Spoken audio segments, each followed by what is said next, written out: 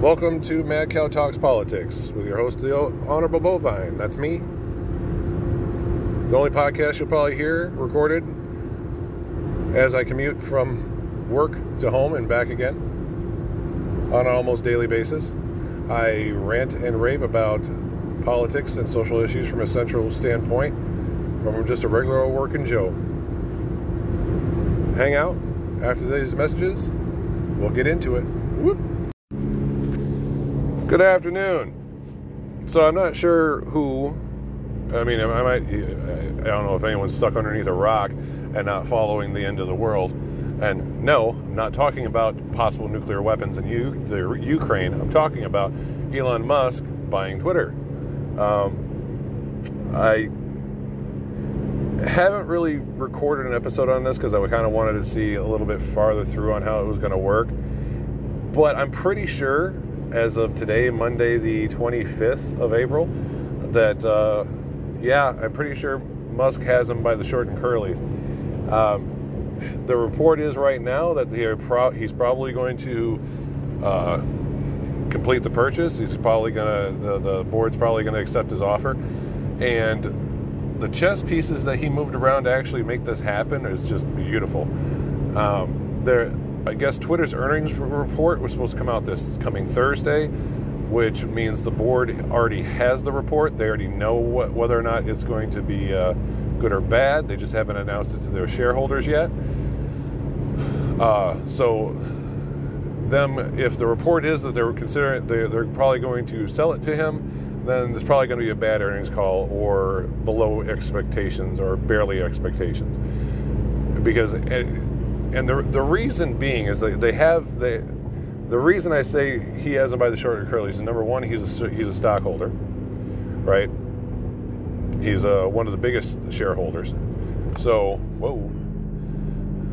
that being said, him being one of the biggest shareholders means that they have a fiduciary responsibility to do what's in the best interest of the shareholders. He can go after them legally if they don't even bring the offer to the shareholders or ask their opinions, including Musk, which is weird, but it is what it is. Now, if they have a bad earnings call and their price goes down and they don't sell to Musk, then what's going to end up happening is Musk and half the shareholders that want the deal can easily sue the hell out of Twitter into oblivion till the whole company's just going to go papa, bye-bye, ta-ta. There's no point after that. He's got them by the short and skivvies, pretty much, legally. Now, Musk, I guess, is going to face a little bit of a problem. I guess he is getting sued by somebody because I guess the rules on buying more than 5% of any company on the stock market, as far as I'm aware, is that you have to give the board members a 10-day heads up before you plan on buying more than 5% of a company, stock-wise. He didn't do that, like, at all. I think he gave like a 2-day heads up or something like that. So they can kind of get him on that, but that's just for violating the stock exchange rules. That's not for has nothing to do with stopping him from trying to buy the company. Now, there are good things and there are bad things to him buying the company. Good things is that pretty much, I believe, he's going to fix it. You're going to have, like, literally millions of people returning to the platform, including myself, to be completely honest, because I haven't been on Twitter in a long ass time. Like, I think I got an account back when it first became a thing, and since then I have been really, like, I don't like it, really. I don't interact with it too much. I don't know, but either way, if it turned into one of those things where we could say what we wanted to without having to, worry about hurt feelings or something like that, or offending somebody, hell yeah, I'll get back on there, And besides that, I ain't going to sit there and say I'm 100% SIP for Elon, but I'm pretty goddamn close. I mean, everything that man does seems to change the world or help us in some, profound way. Like, if we had 3 more of him, the world would be a lot better place a lot faster. you know.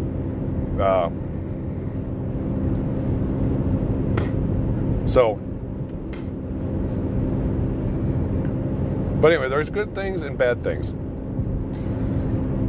Like I said, the good things is that millions of people would come back to the platform. A lot of people, including like Donald Trump and like Alex Jones and a bunch of other folks that got banned from Twitter, will come back to Twitter.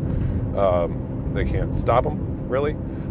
Supposedly he has a plan to take the Twitter Blue service, which basically you charge like $4 a month, and you get premium features and access to a bunch of other things, and basically say, hey, if you subscribe to that, then there'll be a verification, so you can get verified and blue checked on Twitter. This will, and also you'd have the option to not see anything that wasn't from somebody that was a blue check mark, which means bots would effectively go away, which would be nice. He also wants to crack down on bots. Like, I don't remember the percentages, but he said he was surprised, he said, of how much the percentages of bots that were just spamming fake accounts, and the fact that Twitter knew about them but wasn't doing anything about them. It'd be really interesting to see what political side of the aisle those bots fell onto. I'm taking a wild guess that it was actually the left side. So, considering if it was right-wing bots, they would have all been banned anyway, right? So, and I like the downside of this. The downside is that, and this is kind of what I worry about, and I kind of hope that Musk has a conversation with people like Trump before they get back on the platform. Yes, you should be able to say whatever the hell you want, but there are certain things that, you know, infuriate people, you know. The polarization is a pain in the dick. It really is, across the everything. Not hearing the other side of an argument is just horrifying. Let's put it this way, right? So the left, if you try to talk to them, half the time they just scream at you until you stop talking to them. Now that, you know, they had control of all of Silicon Valley and all that, they just banned everybody else, so nobody could talk, period. So they didn't have to screech anymore. They could just say whatever the hell they wanted to. Problem is that now, if people on the right come back, and people even in the middle that were just, you know, trying to figure shit out, and maybe they said the wrong thing one time, and now bye-bye, they ain't on the platform anymore. You're gonna have people just constantly spamming, harassing, death threats left and right. It's going to turn into a war zone again. But the nice thing is that, you know, I think after the first couple months of it, I think it's going to calm way down, because what's going to happen is the people that aren't tough enough to be on the platform are going to get pushed off the platform. And the nice thing is that is going to be the little 2% of people that are like, oh my God, you're hurting my feelings by your words. You know, those type of people. They're going to be gone in like 2 seconds. Ta-ta, motherfuckers. So, I don't know. It will be interesting, to say the least. It will be very interesting. I don't know. I worry about, the thing I worry about is going to be like the first thing I can think of is like Trump going on there and immediately saying the election was rigged, I am the president, and all that stuff. Not because I don't want him to say it, because it's free, you know, free speech, say what you want. My problem is that there are a lot of people out there, not nearly as much as the left wing thinks there is, but there's a decent amount of people that will take what Trump says sometimes as a rallying cry to do some really stupid shit. And here's the thing, right? The big voices back when COVID was going on, was a major thing, and the BLM riots happened, you know, can't remember his name, George Floyd, yeah, when he died and everybody went fucking apeshit. The biggest voices in media for the left-leaning side was basically cheering all of these retards on. And I say not the protests, everybody, both sides were cheering the protests on. The left wing specifically was cheering the riots on and giving every excuse in the world for the riots to happen, right? 20 some odd people dead, $5 billion in damages, all that. Thousands of local businesses, half of them were black owned or are gone now because, fuck the system, but, really fuck our own communities is what they were trying to say. That just spun up into like a hysteria, right?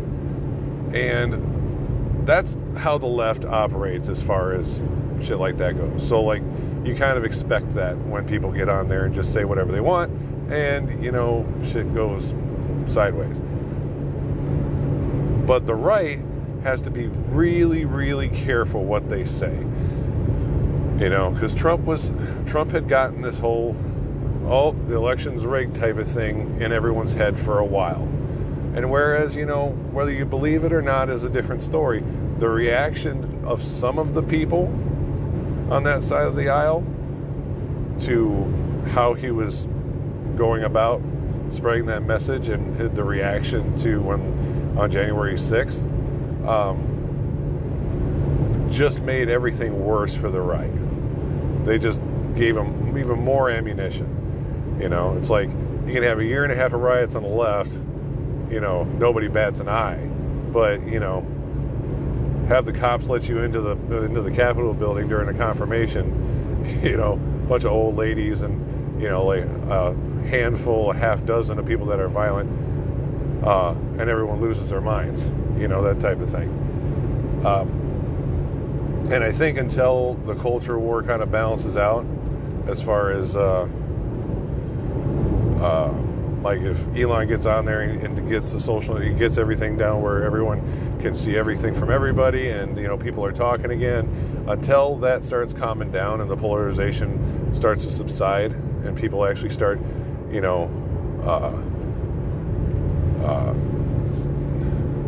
listening to what other people say, it's going to be the same thing. It's going to be, if somebody says something and I worry the right is going to do something extreme, and when they do something extreme, it's going to end up being where they're just plastered in the media like they're the fucking devil all over again, and like I said, I'm not a Republican, but I'm always like that one guy that likes to root for the underdog in most situations and stuff. And it's like if in the situation of like the riots for the BLM and then January 6th, it's like yeah, it was a Capitol building, but there was also other government organizations that were being like sieged by the left for 6+ months during those riots, and nobody thought anything about them. Like if they would have burnt some of them courthouses down, that's documents on murderers. That's evidence on that has to do with keeping people locked away that could literally go out there and rape and murder your kid, but you don't even care. You're out there doing it anyway, type of shit. Government isn't overthrown because people walk in and take a building. That's not how it works. That's not how it's ever worked. Certain places it does if the military's on your side, but like, shit, man, there wasn't even any extra National Guard or anything like that called in for how many people were going to be there on January 6th, And that was whoever ran Washington's local government that fucked that up. If there would have been more people there to guard the Capitol building, none of that shit would have even happened. So either way, that's the one thing I can see that would be kind of bad, because at least for right now, if anything really stupid is done, even if it's for the most part harmless, it's going to be blown up in the media and everywhere else like it's like Satan has returned to the world and shit because Republicans actually went out there and did something. You know, I've talked to people on the left that actually legitimately think that the one thing Republicans want to do eventually, if they ever shift the culture war, is indiscriminately walk down the street and shoot and kill leftists. Like, first off, how can you tell if someone's a leftist? Like, I know women that dye their hair pink and green and all kinds of other colors, and you think by how they dress that they're some, you know, completely, like, you know, super radical feminist left-wing chick or something like that, but they're the biggest Republicans I've ever known. You know, it's like you can't tell by looking at somebody what their political affiliation is most of the time. Especially nowadays, considering most classical liberals that might have been Democrats 20 years ago because they were gay or something like that, are now switching to Republican side because it matches more of what they believe. I'm going off on a tirade, but that's the only problem that I can see really with Musk buying the platform, is that if, at least for right now, I don't want anyone to say anything stupid. You know, there needs to be like a consensus among the people on the right that you're not going to say nothing stupid. You know, and you know, maybe my faith is a little bit misplaced because I'll admit, even I was one that before Trump got into office, I was like, oh shit, he's going to walk over there, grab some, you know, foreign dictator's wife's ass, and World War III is going to start, nukes are going to start going everywhere. I didn't have much faith in him back then. I have a lot more faith now, but yeah, I didn't have much faith in him at all back then. I was like, this motherfucker's going to get us killed. But, and maybe I should have faith in him that he'll kind of let go of certain things and kind of move on and look toward the future instead of worry about bitching about the past. You know, I don't know. Who knows?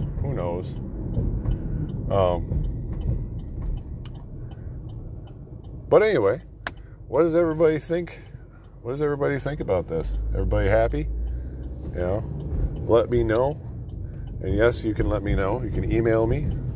Let me know if what you think about this whole thing. The email is in the description of the podcast. Eventually, I want to go through and look at all the emails that I have and kind of sift through them and do either a Q&A or, you know, do a rant like this, but incorporate somebody else's argument, you know. And also, if you do want me to mention anything that you email me on one of my rants and stuff, make sure you let me know what to call you, because I do not want to just sit there and say, you know, your full name or whatever was on the email. That would just be a little weird. So, like, you doxed me. I didn't. I just said your name. It was on your email. I'm sorry. Okay, I'm sorry. But it can be exciting, though. It can be really exciting. I haven't made a Twitter account for this podcast. So when I do go on there and make a Twitter account for it, I probably will. That will probably be my only Twitter account. And then I'll just have people start following me on there. That'll be fine. Anyway, I know this was supposed to be about Elon Musk, but I kind of went into January 6th a little hard there. It just bothers me that, you know, the difference. It's like, it's okay for them to just destroy a bunch of fucking neighborhoods and shit, especially their own, you know, making more and more black people impoverished. That's fine, sure, go ahead and do that, you dumb white liberal sons of bitches, rich bitches that were out there doing it. But, you know, a bunch of old people and just a handful of ruffians walk into the Capitol, and all of a sudden it's like, oh my God, it's a coup. It's not how it fucking works, you retards. Sorry. You know, was it bad? Sure, shouldn't have happened. But they also should have had more people guarding the Capitol too. You know, that was really freaking fishy. It's like, it's the fucking left, because I remember what the woman said too. She's like, I didn't want to have so many cops here because when I did before, when the BLM riots happened, they said it was because we had so many cops that they enraged them and they went all crazy and they started rioting and burning everything down. It's like, they did that because they're stupid and they're on the left. Okay, people on the right actually tend to respect law enforcement and the military, so they would not have the same reaction to it, to seeing them. Okay, not everybody has a mental illness. Jesus. Anyway, tell me what you think. This is going to be interesting. I'll probably make another one of these if the deal actually goes through today or tomorrow. I'll probably do another one of these and kind of go over. I want to compile some funny tweets and reactions to people, because already the people on the left are having a damn meltdown saying they're going to leave the platform. Well, where are you going to go? If you leave the platform, where are you going to go? You know? It's like they always say to the right. It's like, well, you don't like it. You don't like the censorship. Find yourself, build your own. It's like, well, Elon came in and just took yours. So go find a new one if you don't want to be on this one. You know? But honestly, Trump comes back, Alex Jones comes back, all those folks come back. Like the journalists, they're not going to leave. They can't leave. They'd have to be able to sit there and just, they're going to be right back to doing what they were doing before. Every word that Trump says, they're going to sit there and blast it all over the internet and call them all kinds of names. They cannot leave that platform. As much as they'd love to, they can't do it. So, I don't know. Anyway, y'all have a good day. Move, motherfuckers. Whoop.